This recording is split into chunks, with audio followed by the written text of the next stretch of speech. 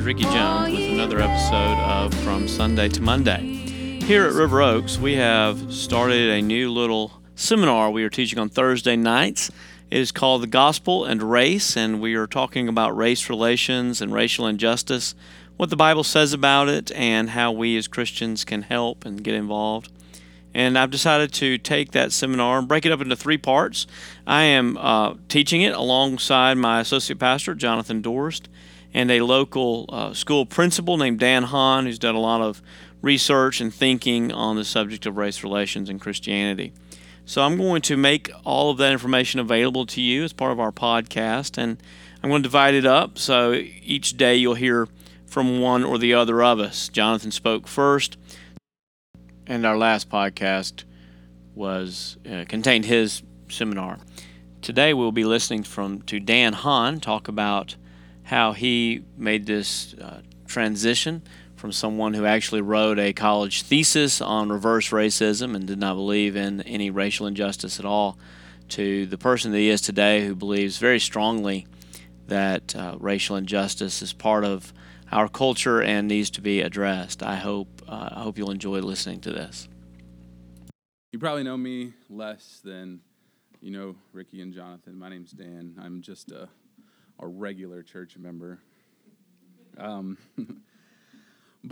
what Jonathan said is so true, and I am not as pedigreed as these guys either. I'm just somebody who has read some books and spent a lot of time with students in Tulsa, a lot of them students that are feeling the effects of oppression in some way, and through a long history of failure at some of the things that I'm going to be talking about, and learning the hard way and having people enter my life out of love and respect and letting me know just kind of how things are is the only way that I've come to know some of these things. And what Jonathan said is breaking down that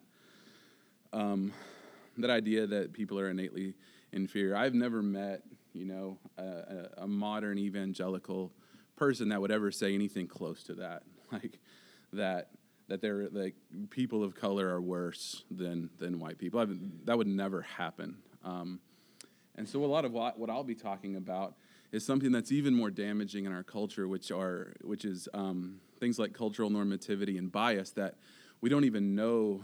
And I'm saying I will be saying we the whole time. We don't even know that we're perpetuating some of these things. And in many ways, those things that are silent and those things that are unconscious are so much more damaging, because now in a more progressive society, we automatically chuck anything that is overtly hateful. And we're like, yeah, we're not there, right? Nobody believes, right? Like you don't have to Google very far to see somebody who's, they found out like a sheriff in Florida was in the KKK, automatically fired, right? We don't stand for that anymore. And so what is really damaging is the systemic things, the institutional things, and I'll spend some time over the next few weeks unpacking some of those words. But one of the main things I want to talk about is the problem that exists, because there are a lot of people that don't recognize that a problem exists. I was a person for a long time that thought that my students were doing poorly because they were lazier, they had less of a predisposition towards education, that they just didn't have it, that the things in it that were going on in America, the inequity that existed, was because, and I would have never even said this out loud, because that's just how people are. Those people are less successful inherently, and these people are more. And it's taken me a very long time, over a decade, to be able to emerge out of some of those things. And one of the reasons, one of the biggest parts of the problem is something that Ricky's talked about a lot, and that is our very bipartisan country that we live in, that doesn't allow any of us to hold certain ideas at the same time, right? I, as a person that I lean pretty far left, and I have to fight all the time. I'll see somebody post an article that is pro-life, and I have an automatic, resistance to it. Even though I believe in it wholeheartedly, I know that my tribe doesn't, and it makes me go like that. And I have to say to myself, no, you believe in that. You believe in the value of human life, and regardless of what your tribe says. Or, people that lean more conservatively care about the environment, but there's just like this automatic knee-jerk reaction to discount something that seems to be the other tribe's stance. And for whatever reason, things like racial equity in America currently seems to be one that somehow got partyized at some point, which is weird. And what the modern discourse is telling us is that you can't be pro-life and support Black Lives Matter. You just can't. That's their thing. And if you're Black Lives Matter, you're pro-abortion. And if you're All Lives Matter or whatever else, then you're pro-life. You can't be both, even though there's a logical catalyst in something like Black Lives Matter and being pro-life, which is an intrinsic and a deep love for life that God has created and not wanting to see it destroyed for no reason. And so it seems like they would be logically linked, but our country and our news people that we listen to that are just trying to make money off of us are telling us that we can't do those two things because it benefits the status quo for us to remain divided. And I would say that as Christians, we're not predisposed to conservatism or liberalism. And people will say, Jesus would have been this, Jesus would have been that, right? We're not predisposed to either one. As Christians, we're predisposed to what it says in Micah, right? Humility, mercy, justice. That's what we're predisposed to because those are the things that we've been given. And so it's important. A big part of the problem currently in America is that we're not allowed to do that. They're telling us that we have to choose and we have to do these things. And that's halting the progress because we're all fighting and we're all having these, wars and we're all doing these things and hating on each other when really we hold a lot of the very same beliefs. I don't think anybody probably in the world is a pure one way or the other. Most people hold a nuanced form of this ideological slant, and it's irresponsible to say that we can't have those. And then, we do have to talk about the problem, though. And the next part of the problem is we do have empirical evidence and anecdotal evidence that all lives in America are not being treated like they matter. I am friends with Black Lives Matter folks and the We the People folks here in Tulsa, and all of them, all lives matter is the truth. That is the truth at the heart of everything. There's nobody in any of these activism circles, liberal or conservative, that would argue with the fact that all lives matter, but we're looking at all of this evidence that says currently America is not living that out because of lots of reasons.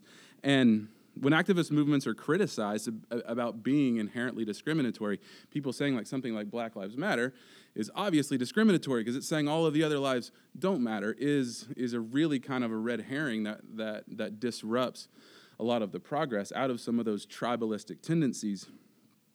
For example, over the last couple of years, the ALS, Lou Gehrig's disease, has made a lot of progress through all of the ice bucket thing was actually a massive success. They raised $115 million.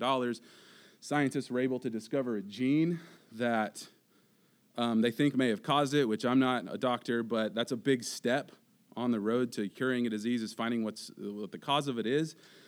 And throughout all of that ALS awareness raising, if people would have stood up and said, not ALS, all diseases matter. Why are we talking about ALS? That's you're discounting cancer, you're discounting diabetes, you're discounting all of these other things. But these people are saying, well, what we're passionate about and where we see a problem is with ALS, and there are things we can do to make it better. And so that's how we view the Black Lives Matter movement, is it's not saying these people are better, nobody else matters, we hate everybody else, which is how they've been painted in the news. It's saying currently there's a problem with this group, and there's some things that we could do to fix it. So hopefully that helps break down, because just when people say Black Lives Matter now, it's just almost this this recoil, and people stop listening at that point. And hopefully, as we're talking about those things, we can remember that, because we do have a lot of data. Currently in America, 62% of America is white, according to the Census Bureau. According to the U.S. Department of Justice, 32% of the prison population is white. So that's half. Any statistics geniuses would know that the 62% of the prison population should be white. 96%. Pardon?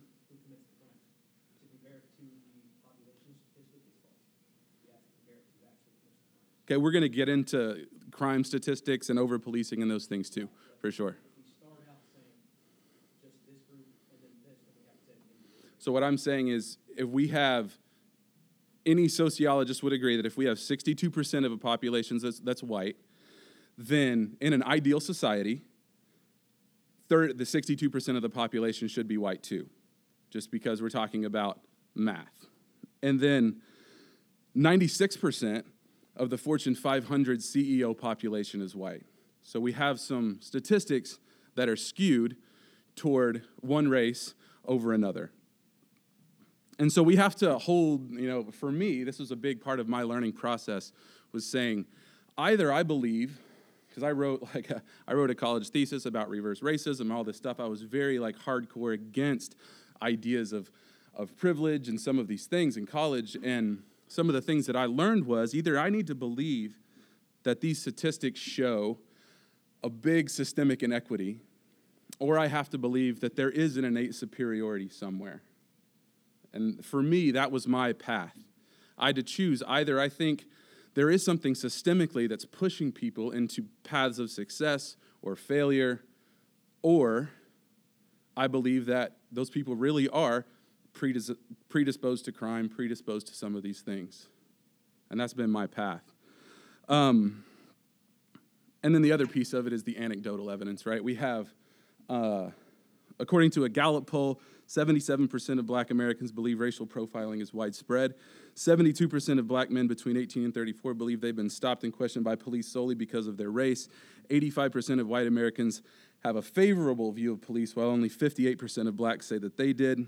And of the 12% of drivers searched by police in 2016, more than 3 times as many were black than white. So for me, that's been a lot of my path in coming up with some of these ideas that something is deeply wrong systemically.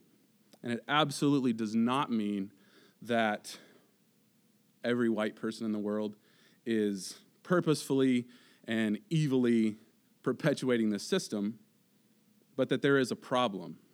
And the divisiveness that exists is evidence that there's a problem that we need to talk about. And it's irresponsible to start saying it's this person's fault, it's this group's fault, it's this time period's fault, because that gets away from actually talking about the problem and moving forward.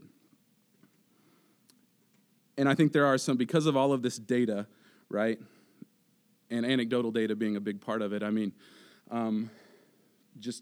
have a lot of friends that have experienced this firsthand, that have experienced, the car doors locking when they walk down the street, and I've experienced not getting an Airbnb when the person notices their picture, and Uber drivers passing by, and all of these things. This anecdotal stuff that doesn't really fit in an empirical way within some sort of a formula, but points to a massive, widespread problem that we have to talk about. And as Christians who have been given so much justice and have been given so much hope and have been given so much grace, me as a Christian, I feel like there's a moral imperative for me to root out some of these causes. As somebody who, I think this is a quote of Ricky's, that God is about the business of undoing the effects of sin, from a few weeks ago. And so I want to spend most of my short time over the next few weeks talking about solutions instead of the problem. And some of the solutions are not super difficult. I want to talk a lot about, just the fact that everybody's in this room is a big step. I think so few people actually will go and listen and dialogue about these things. It's so much more comfortable just to stay in our own bubble and not reach across the aisle in these ways, especially if it's ways that make us feel uncomfortable. It's important to seek out real relationships with people that don't look like us, and listen to those stories and get to know them and love and get to and grow in like those relationships with them, where there isn't the tribalism, there isn't the anger, there isn't the internet, there isn't anything except that human connection. We need to elevate voices of people that don't look like us. For me, that a lot of that is by taking in, books, movies, TV, music that was written by people that don't look like me, so that I can start to form some sort of an empathic picture of what it looks like to live in this country, not through my eyes. A big one is to look at that empirical evidence, and I think it's a great point of talking about the sources of the statistics and different statistics, because we're not just going to dwell on one statistic, because that's part of the problem, is bad statistics and bad information, because there's so much information.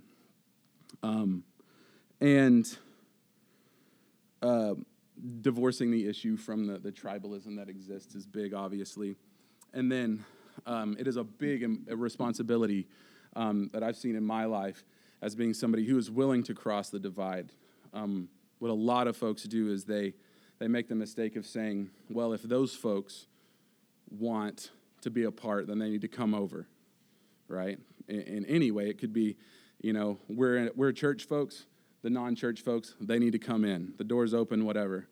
But we as people that do desire to bring out that unity that Ricky talked about have to be willing to maybe go 90% or 99% of the way to bring some of those things out.